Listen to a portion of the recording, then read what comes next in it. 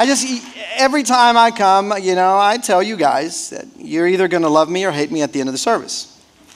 And that my messages that I feel that God has placed on my heart, they're not celebratory ones. They're more surgical. They're not celebratory. And so they're really, my inspiration comes, I feel, from God to cause you to think. To cause you to think. So today's message is meant to strike at the core of your being, like to go straight into the core, in an effort to expose dysfunctions and infirmities that have kept you out of sync from the Lord's will. And it is also a call to realign your heart and your mind with His in an effort to break free from patterns and behaviors that have kept you from growing and thriving in Christ. Amen? Amen? I hope you got that. I always talk about how important it is to be in vertical alignment. Vertical alignment. Our problem today is that we're always striving to be in horizontal alignment. We want to be good with the people. We want to appeal to the people. It's like a dad or a mom who doesn't want to be a parent, they want to be a best friend. It's like the dad that says, I want to be your buddy, but I don't want to be your dad because that just requires so much more of me. Or the mom who just wants to be the daughter's, shopping friend rather than being a mom. And so we have this tendency to want to be in alignment with the things that are horizontal. In other words, all of our friendships and family, but then we forget about the vertical one, which is alignment with God, which should be the first one. And the reason it should be the first one is very obvious. The first commandment, obviously, tells us that. And then Jesus goes on to say to love God with all of our heart, mind, soul, and strength. He says, seek first the kingdom of God, live righteously, and all things shall be added. So this is the first one. And so I feel like Christianity today has come from outside of the alignment. The vertical one is so focused on the horizontal one. And when we live that way, we live a dysfunctional Christianity. Now, dysfunction is the opposite of function. Something that is dysfunctional is not functioning the way that it should. And so when we say dysfunctional homes, dysfunctional families, those are families that are not functioning effectively. And so dysfunction, not being in alignment with God, brings dysfunction. And I have this definition up on the screen. The manifestation of dysfunction in our spiritual journey can give rise to a skewed perspective on our purpose and direction as followers of Christ. In other words, when we are dysfunctional, we don't have a clear vision. Dysfunctional Christianity creates a skewed perspective of our purpose in Him. To say it just in layman terms, dysfunction breeds a distorted perspective of who we are in Him. Dysfunction breeds a distorted perspective of who we are in Him. That's dysfunction. Nobody wants to be in a dysfunctional home. And so I was watching one of my favorite theologians. He was on the stage with another 4 theologians that I highly respect. And they had this forum, and they had a room full of people, and they were taking questions from the crowd. And one of the questions was, what is creating the greatest dysfunction in Christianity today? Because that's the key word, right? Dysfunction. And so we have to ask ourselves that question. At the end of the day, we have to ask ourselves lots of questions like, did I live, did I love, did I make a difference? Did I show Christ to my family? Did I show Christ to the people around me? What could I have done differently? What could I change to produce a better outcome? We have to constantly reflect. And so the question here was, what is creating the greatest dysfunction in Christianity today? And this pastor, this theologian, he said 2 things. He says there are many things, but there are 2 very important ones. He says the first thing that's creating the most dysfunction in Christianity today are pastors. And I said, wait, hold it, what?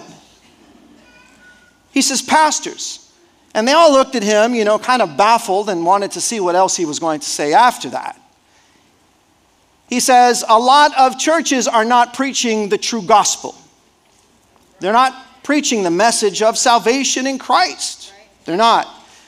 And they're doing it in an effort to appease the counterculture or to appeal to the counterculture. So I want to be like you so that you can be like us, but it doesn't work that way. We're in the world, but we're not of the world. We're a different kind of people. We have to understand that about ourselves, that we are part of a different kingdom. We're here for a short time. And so as I was listening to this, I have to say that during Easter Sunday or Resurrection Sunday, I did experience at least 3 different services from 3 different churches. And I can say I'm grateful for Pastor John that keeps it real. And the other 2 churches also kept it real, and I was very grateful. I said, they're teaching the true meaning of, the resurrection and the gospel. They're focusing on Christ. And I loved it, absolutely loved it.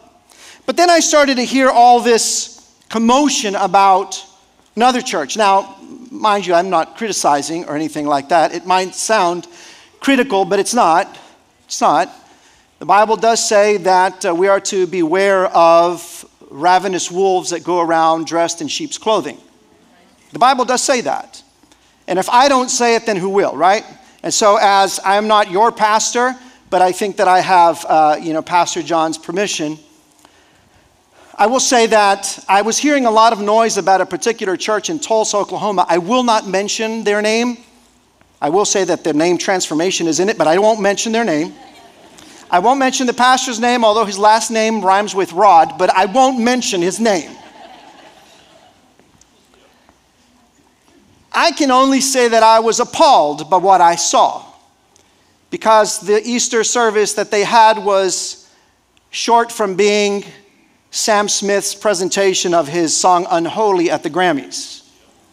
They were singing secular music, and they were moving their, as he said, their booty. This was at church. I was appalled because the message of Easter was not preached. It was terrible. It was so bad that they've already taken it down from their website. It's so bad. He said, our service is going to be on the edge of being sinful. We're going to make it real. I thought, okay. I was reminded of James 4:4. Conformity to the world is enmity with God.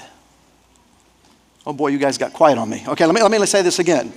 Conformity to the world, when we try to be like the world, that's enmity with God. And so I'm standing there watching this, and I'm standing next to a believer in Christ, a follower in Christ, and I start to comment on what I'm seeing and what I saw and how terrible it was, because you lead people astray, because the people in the crowd are hungry for transformation, for healing, for salvation, but they're being led astray. Now, one of the things I appreciate about Pastor John after 23 years of being here at TFC is that he's always, many, many times, he said, don't take it from me, look it up in the Word and make sure that I'm aligned with the Word of God. Like, just because I'm up here, that doesn't mean that I'm always going to be right.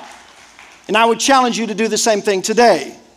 And so I'm standing there talking to another follower of Christ, and we're talking about this, and I kid you not, the moment that I'm talking about this particular pastor, my phone dings, and I get a notification that that pastor had just liked one of my Instagram reels. I said, you'll never believe what just happened. I said, look, she says, oh my goodness. And then I heard a voice in the back of my head say, you're such a hater. You're such a hater. And I said, no, devil, I'm not a hater. I don't hate the man. I hate what's being taught. The Bible says not to hate, but to hate evil. I hate evil. Look, I know that I might not get a big clap with that, with what I'm saying, but it's all about bringing glory and praise to God and safeguarding the hearts of all of the followers of Christ. The Bible calls us to hate evil. The Bible says in Matthew 7:15, it says, watch out for false prophets. They come to you in sheep's clothing, but inwardly they are ravenous wolves. Christians ought not to appeal to the counterculture. That's not your job. It's not, let me sound like them, look like them, hang out at the same place with them so that I can bring them in to the house of God. It doesn't work that way. I had someone who came and said, brother, would you pray for me? This is a sister in Christ, and said, pray for me. I've been single for 12 years, and I need a husband, but I need a man of God. And this person has given me permission to speak truth into her life, and I've coached her and counseled, and I said, absolutely. So you're praying for a man of God? Absolutely, she said. So do you know what that man of God is praying for? A woman of God. Is that what you are? Is that what you are? We cannot try to live like the counterculture and be Christ-like at the same time. See, Christians ought to be countercultural people. Countercultural people. After all, the gospel is not just something that we think about. It's something that we live out. We are conformed to the message of the gospel, but ultimately and more specifically, we are conformed to the person of Jesus Christ in the gospel. That is who we are called to be. Not to be like the world. You probably remember if you went to Sunday school when you were a kid, they probably used that visual analogy of the frog in the boiling water. So if you don't know it, I would very quickly tell you, share the analogy with you. If you take a frog and you have a pot with boiling water and a pot with cold water, if you stick the frog in the cold water and then you start to increase the temperature and it slowly starts to warm up, the frog doesn't feel it. As you increase the temperature, the frog doesn't feel it. It actually gets quite comfortable. And as the person continues to increase the temperature and the water starts to boil, the frog doesn't know that it's slowly dying. But because it's become acclimated to its environment, it's become acclimated to its environment. And so it becomes numb, desensitized, and dies. But if you take the same frog and you put the frog in a pot of boiling water, you throw it in, it'll jump right out. It'll jump right out. So what significance does that have in this message? Well, if you are living the gospel, breathing the gospel, meditating on the gospel, living the gospel, sin is boiling water. And the moment that you get close to it, you jump. But if you are not living and breathing the gospel, if you're not searching in God's word on your own and you just come here on Sundays, then sin will feel like the lukewarm water. Little by little, it will start to increase its temperature and then you will boil before you know it. We're not called to be part of the counterculture. We're called to be countercultural people. I had an aspiring pastor from the valley. Earlier I mentioned where in the valley. I won't say it today, right now. Shouldn't have said it, but an aspiring pastor. And he came and he said, I need some coaching. I said, what do you need? He said, I want to have the influence and the charisma of Stephen Furtick. And I said, why? I said, have you heard the gospel he preaches? I mean, why? And some of you probably looking at me saying, oh, no, you didn't go there. Oh, yes, I did. You don't need to like me. That's okay. I said, why would you want to be like him? I said, why wouldn't you just want to be like Christ, though? Just be like Jesus, that after 2,000 years of his resurrection, he's still influential today. Is it easier to conform to the character of Christ, or is it easier to conform to the character of a person? Well, it's easier to conform to the character of a person. That's easy. You can cut your hair like him, dress like him, talk like him, but then what? You want to be like Jesus. Even when we tell our children, you read the story of David and Goliath, and then you look at your son and you say, you see, son, you need to be like David. No, because David was a giant slayer, the king of Israel, a murderer, an adulterer, a liar, a thief, and a really bad dad. No, you say, son, you need to be like Jesus. David and Elijah and Abraham and Daniel and all those are good. Great examples, but they had character flaws. But Jesus never did, never has, never will. So be like Jesus. Don't be like the counterculture. Amen? And so when this theologian, going back to the forum, the theologian was asked, what are those dysfunctions? He says there's actually two. And he says the second greatest dysfunction, he says, that I've noticed in the body of Christ, because of the counterculture, he says everybody's upset, there's a lot of anger, a lot of resentment. A lot. I just recently, if you don't know me, aside from being a therapist, I'm also a head of school, and I run a Christian school. And last week, we hosted, this is not a political rant, you don't have to say amen, boo, or anything, okay? But I got a phone call 2 weeks ago from the governor's office and said, we would like for you to host a meeting for the governor to talk about school choice. I said, come on over. So last week we had Governor Abbott in our gym building, and we hosted that conference. We had a packed house. All while outside we had protesters outside of a Christian school, which is fine. It comes with the territory, right? You're not going to be liked. And if you are liked, something's wrong, because that means you're speaking their language. And so we're in here talking about school choice. And and my son, my oldest son, is keeping guard of the gate. And he's out there, and he's sitting somewhere in the crowd. I won't point him out because he'll say, Dad, please don't do that. He's a big guy. And he's standing guard there at the gate, and I said, so how did it go out there with all the protesters? He said, Dad just stood there with a smile. I said, you did? He says, yeah, Channel 5 was out there. The cameras were there. He says, Dad, we're a Christian school. We're a Christian school, he says. We can't be that person. We're a Christian school. So I'm out there, I'm just saying, ladies and gentlemen, please open up and let people in. Please just open up, Don't put the signs on our fence, please. Thank you so much. He says, because we're still believers in Christ. He says, so we have to show Christ even to them. And so the second greatest dysfunction in the body of Christ is resentment, anger, bitterness, ultimately unforgiveness. And that's what I want to talk about the second half, unforgiveness. And you're like, that doesn't speak to me, right? Because I've forgiven everyone except my mother-in-law. Well, then that means that you are unforgiving. Unforgiveness is a choice to hold on to past hurts and grievances and refuse to let go of an offense and to seek retribution against the offender. And unforgiveness stems from a desire to control or a fear of becoming vulnerable, which eventually leads into a cycle of negative emotions, which of course hinders your spiritual growth.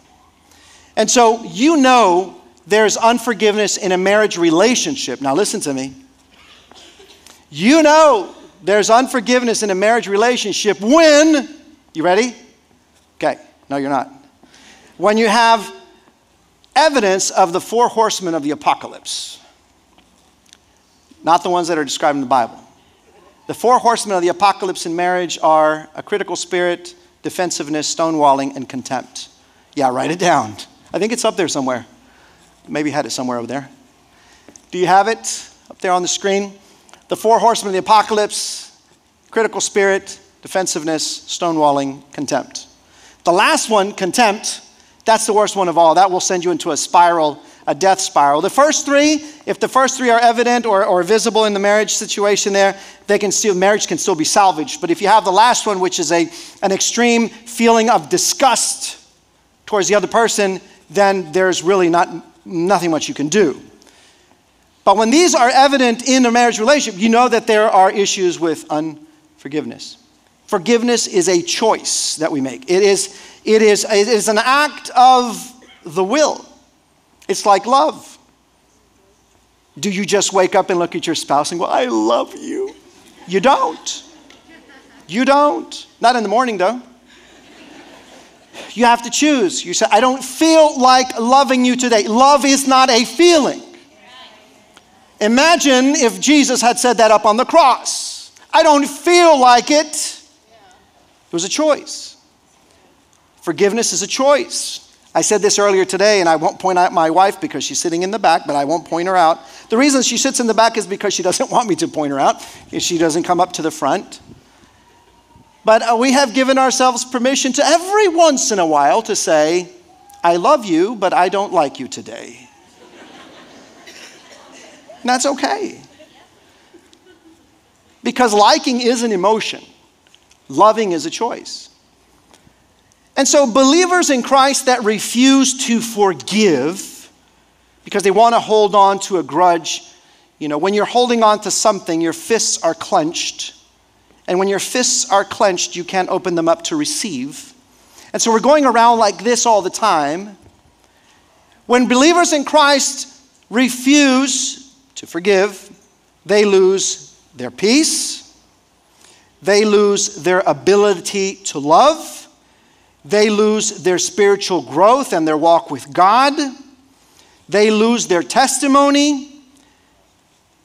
It's like being at the supermarket and a lady cuts in front of you or a guy and you get all bent out of shape and you get ugly. And then you run into that person at church. And you want to witness to them and they're like, shut up, I saw you. Aren't you the one from HEB? You lose your testimony. You lose your health and your vitality. And ultimately, you lose your joy. I'm going to talk a little more about health and vitality. Forgiveness is an act of the will. It's not carnal, it's spiritual, 100%. Max Lucado said, forgiveness is unlocking the door to set someone free, realizing that you were the prisoner. I'm going to say it again. Forgiveness is unlocking the door to set someone free, realizing that you were the prisoner. In my experience, as a therapist, I've yet to encounter an individual who harbors unforgiveness, resentment, and anger, and simultaneously enjoys good health and vitality. Never. Did you get what I just said? Yes. Okay. I have yet to witness or to meet someone who is holding on to resentment, who is angry, who is bitter, and enjoys good health and vitality. Now, the counterpart, I've met people who are sick but have an amazing attitude, and they're able to go through life even with that burden and still reflect the love of Christ. Okay, I've seen that. But I've never seen someone who is bitter and angry and live healthy and with vitality. Because unforgiveness is rooted in pride and self-righteousness. Amen. Unforgiveness impacts your prayer life. It opens the door to the enemy. It opposes God's will. It's rooted, or it's proof of a hardened heart. It prevents individuals from experiencing God's fullness in their life. It becomes bitterness, eventually affecting your health. It immobilizes the hand of God, and it's fueled by resentment. That's unforgiveness. Ephesians 4:31-32 says, get rid of all bitterness, rage, and anger, brawling and slander, along with every form of malice. Be kind and compassionate to one another, forgiving each other just as Christ has forgiven you. One could argue that a person reaches the pinnacle of malevolence, when they choose to harbor resentment toward another person. That's like the pinnacle. That's when you know they're evil. Man, everybody's quiet. I told you this wasn't going to be a celebratory one. I used an example a while back, and I'll use it again today. Hopefully it'll help you see more of a visual analogy. When I take this cup and I hold it out to the side, and if I ask you how heavy it is, you'll say 10 ounces, which is about accurate, 10 ounces. Kind of measuring the size of the cup, the contents, 10 ounces. But if after an hour I'm holding this cup and you ask me how does it feel, I'll say it feels like a pound. After 3 hours, I'll say it feels like 5 pounds, and my arm starts to hurt, my back, my neck. I'm starting to get grumpy, anxious, bothered. And if I hold this thing up for 24 hours, by the end of the day, if I'm able to stay in the same position, somebody will have to actually pull it out of my hand, and I'll probably need therapy for my hand because my fingers will actually go through what is called atrophy of the muscles. And so I won't be able to move them. I will need help. My arm will hurt, it will become debilitated, my back will hurt, my neck, my head, and I will be in a really bad emotional state. What does that have to do with anything? Well, it's a comparative analysis of what happens when you hold on to resentment. If you hold on to it for 30 seconds, it only hurts this much. You hold on to it the rest of your life, and it causes atrophy in your spirit, handicap. It changes you. And what does it depend on? The length of time that you hold on to it. That's what it depends on. Time. Willingness. Are you willing to let go? So unforgiveness, listen, unforgiveness doesn't change the heart of others. It only changes yours. Unforgiveness doesn't change the heart of others. It only changes yours. And when we're talking about the heart, we're talking, of course, about the spirit, but I will also delve into the cardiovascular health too. And so the biology of unforgiveness, which one is my favorite topics, it's the physiology of unforgiveness. What happens when people choose to hold a grudge?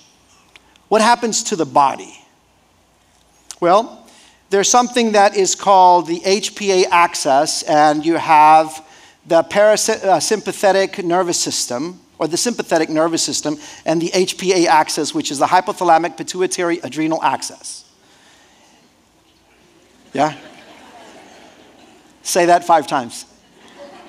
Hypothalamic pituitary adrenal axis. So when you have these two, when someone is what they call going into fight or flight mode or freeze, because they're stressed out, they're angry, they're driving down the road and someone cuts them off and they set off a reaction called, they hit the HPA axis, the sympathetic nervous system, and they send a message down to their adrenal glands. The adrenal glands secrete a thing called cortisol, the stress hormone. It goes into your bloodstream. It causes heart palpitations, tunnel vision, cold sweat. It tightens your neck muscles, and you're ready to fight. Yep. You've been there. Oh, no, you didn't. Right? You've been there. You know what I'm talking about. And so you get tight. Some people fight, some people fly away, they run, others freeze. And poor kids that go home to an abusive home, they're at school and that's their only safe haven, then they come home to an abusive home and they go immediately into fight, flight, or freeze. And these are kids that grow up and develop autoimmune disease because they were never treated. Okay? Was that Donkey Kong? Okay. Took me back to when I was 9 years old.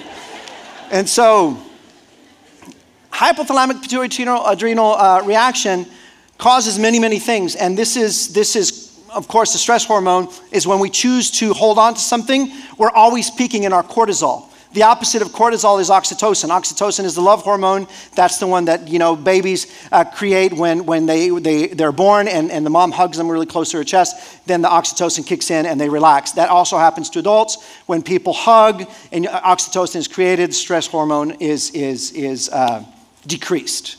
So when you're angry, cortisol is always high. And so what does that cause? Autoimmune or immune suppression. Autoimmune disease.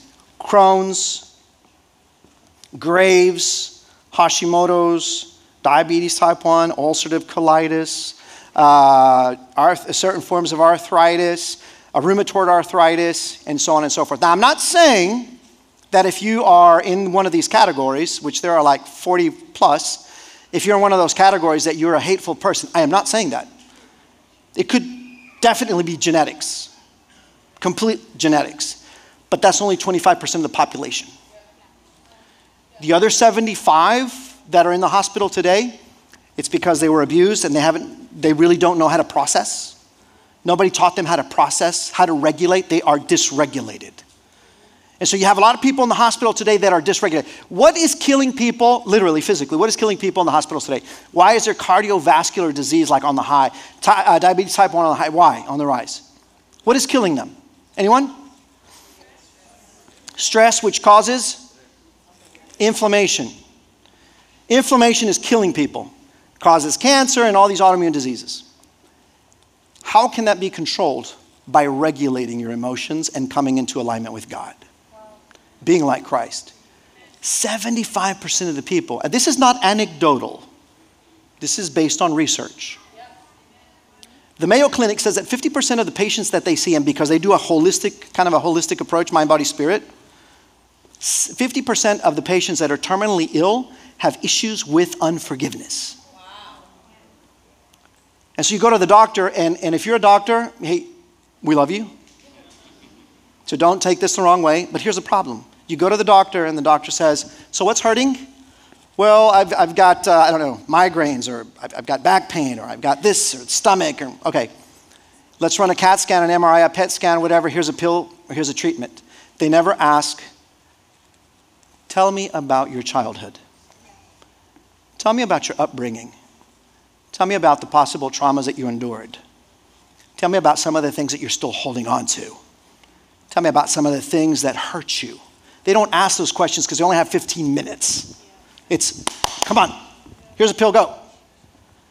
If you take the time, and I have some really good friends, and Dr. Daisy over there in Weslaco, boy, she'll listen to you. But that's like the outlier. That's the problem, is that we're harboring resentment and we're getting sick. Sick. And so you know that you have an issue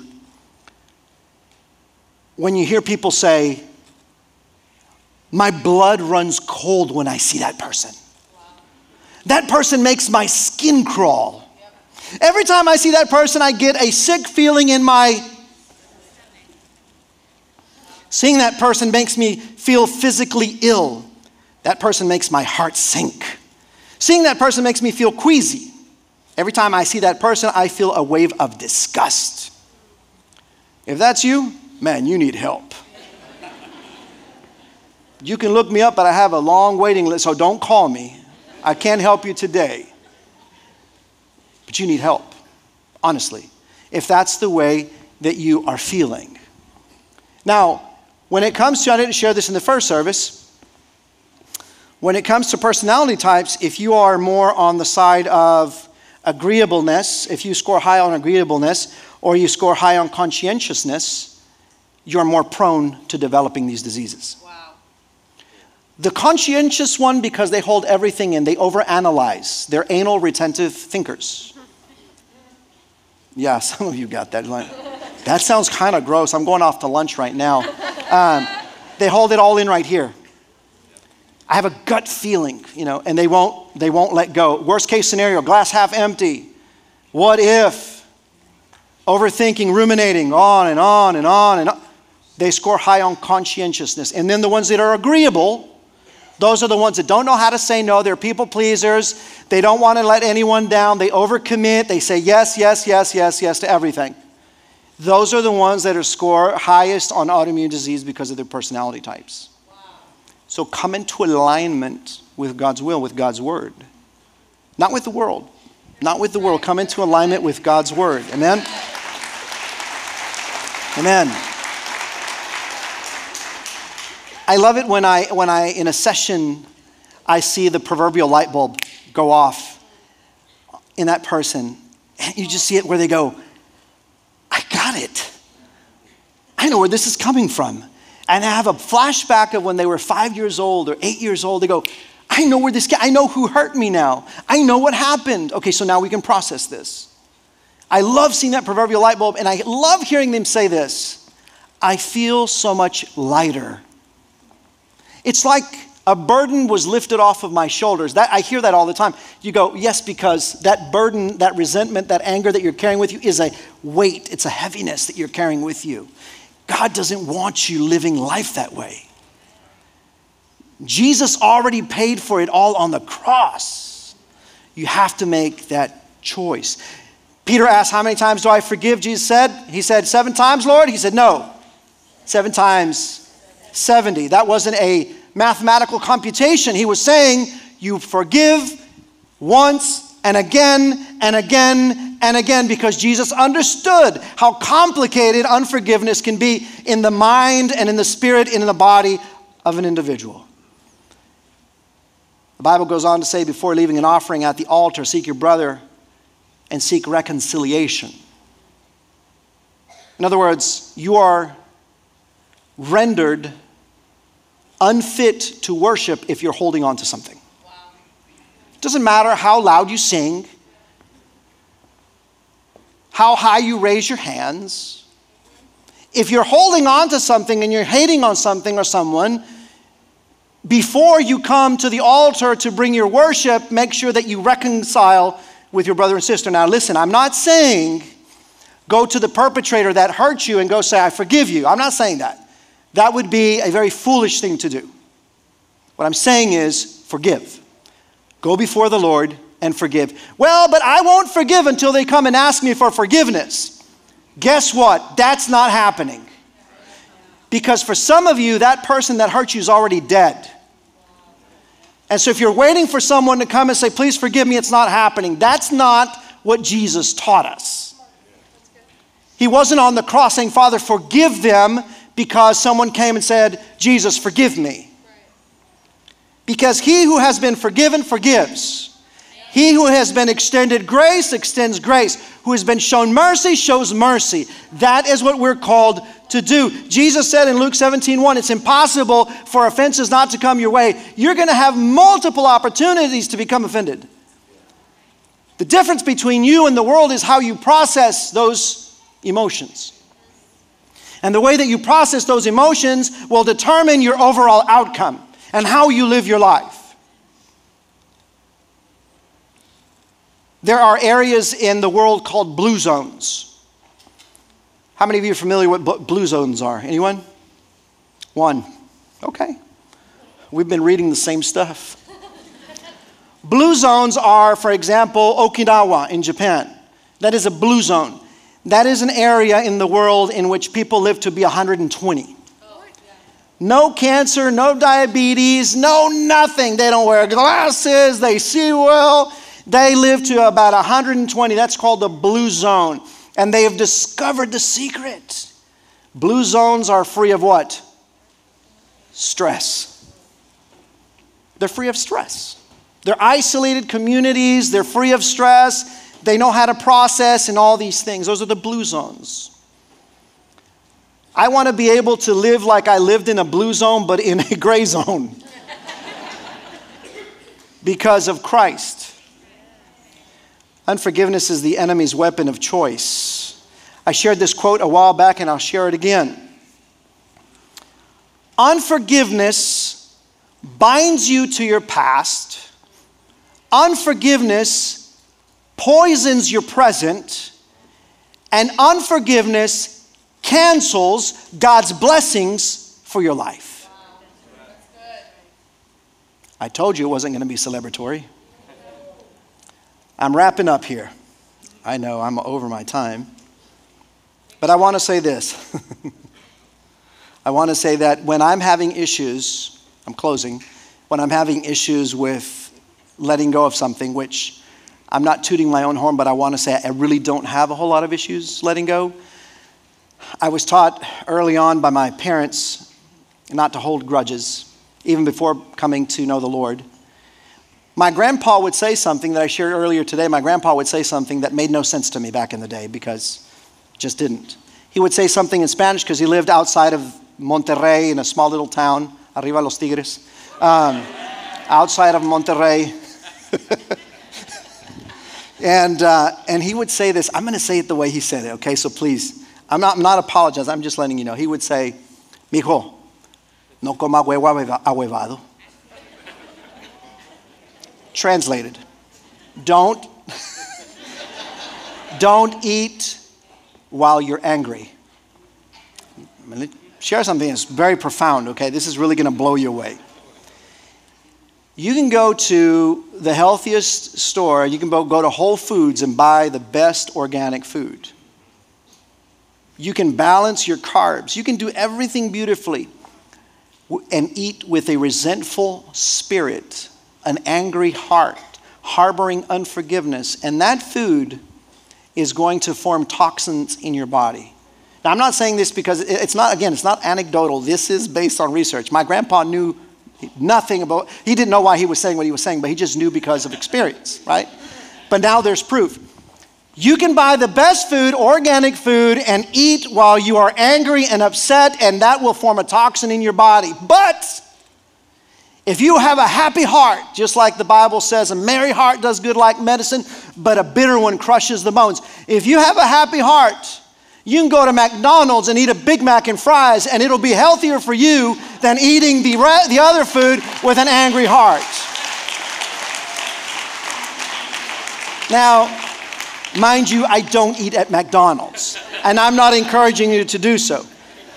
And so in closing now, my second closing, I seriously am closing now. When I'm having a hard time, I just go to the cross. I go to Golgotha. I go to the skull. And I picture Jesus up on the cross, nailed to it, after being beaten with the cat of nine tails, 39 times 9, 351 times, 351 lashes. He was unhuman-like, unrecognizable. The skin was torn off of his body. You could see tendons. It wasn't a pretty sight. It's not the Jesus that you see in posters and pictures that looks like a California surfer dude. That's not the Jesus I'm talking about. I'm talking about the Jesus from the Bible. That he was bruised. He was spit on. He suffered. And so I take myself to that place at that time, and I see Jesus hanging from that cross, and I rehearse those words. Father, forgive them, for they don't know what they're doing. And I remind myself, nobody asked for forgiveness. Nobody did.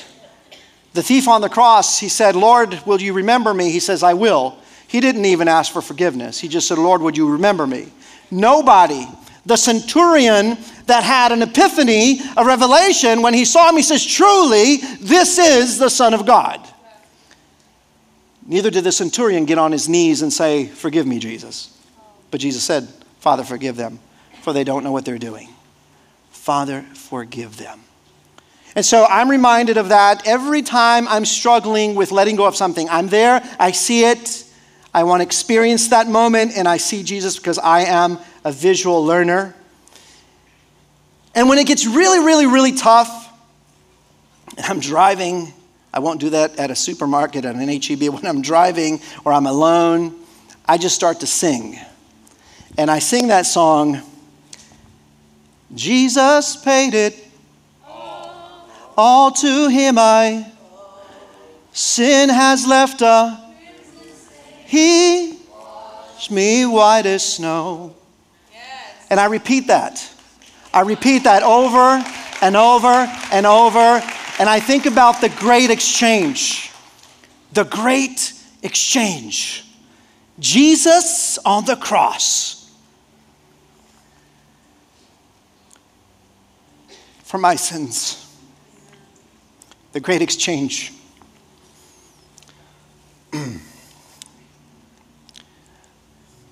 Everyone likes to end a message with 5 points, right? So I got your 5 points. And then I'll pray. Benefits of forgiving others. Hopefully by now you know.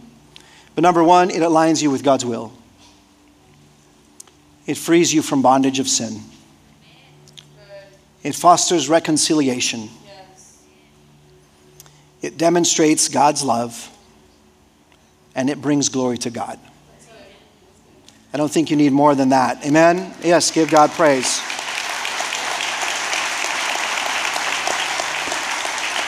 So I want to pray for you.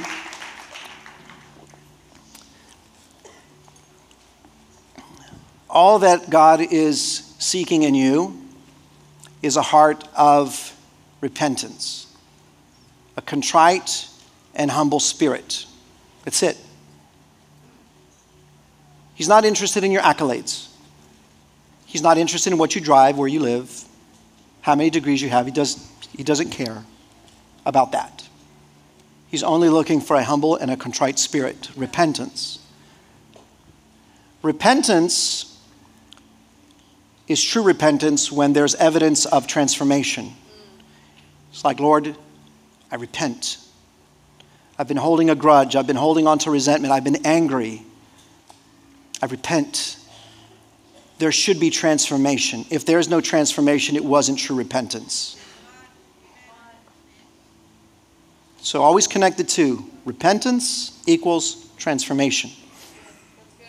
So as I pray right now, I just want you to close your eyes, please bow your heads, and just think about this for a moment. What is it exactly that you are still harboring in your hearts? Think about it. What are you still harboring in your hearts? What are you holding on to? Who are you holding on to? Perhaps that person has already died and you're still hurt. You don't have to go and find the perpetrator to forgive. You simply forgive. You let go and you let God take over. And so think about it right now, and then I'm going to pray. Think about it. Who is it? What is it? Who are they? What are they? And then with humility and repentance, go before him. Father, we thank you, Lord, for your goodness and grace. Thank you, Father, that you have shown us the maximum expression of forgiveness up at Golgotha on the cross. Thank you for Jesus. Thank you for his sacrifice. Thank you that we can now live because of him. Thank you, Father, that every day your mercies are new. Thank you that every day is a new opportunity, a blank slate. Thank you, Father, that every day we are reminded that you take our sins and you cast them as far as the east is from the west, and that you cast them into the depths of the sea to remember them no more. Thank you, Lord, that you do not remember our sins. Father, we know that it is through Jesus that we have salvation. We know that it is recognizing him as Lord and Savior that gives us the hope of eternal life. But we also know that what you ask of us is a humble and contrite spirit. So, Father, we come before you today. And I don't speak for my brothers and sisters. They speak for themselves, and you know their hearts. But, Lord, I pray that we would come to you with a contrite spirit, a humble heart, a heart of repentance, and saying, Father, please, like the prodigal son, please forgive me, for I have sinned against you. Cleanse me, O Lord. Make me new again. I pray that my brothers and sisters would decide today as they leave to live a different kind of life. A life that is pleasing to you. That they would be countercultural people and not try to live like the counterculture.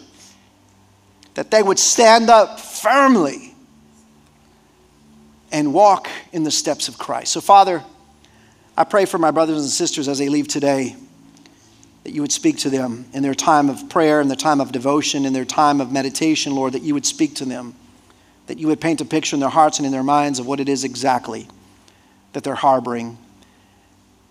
And that once they've done that, that they would find a need for Jesus. They would simply ask Jesus to come in and to become their Lord. But Father, I do not want to accelerate the process. We allow you to work in their lives today, that you would speak to them and do your will. So Father, we thank you today for your word, for your goodness, and for your grace. In Jesus' name. And everybody says, amen.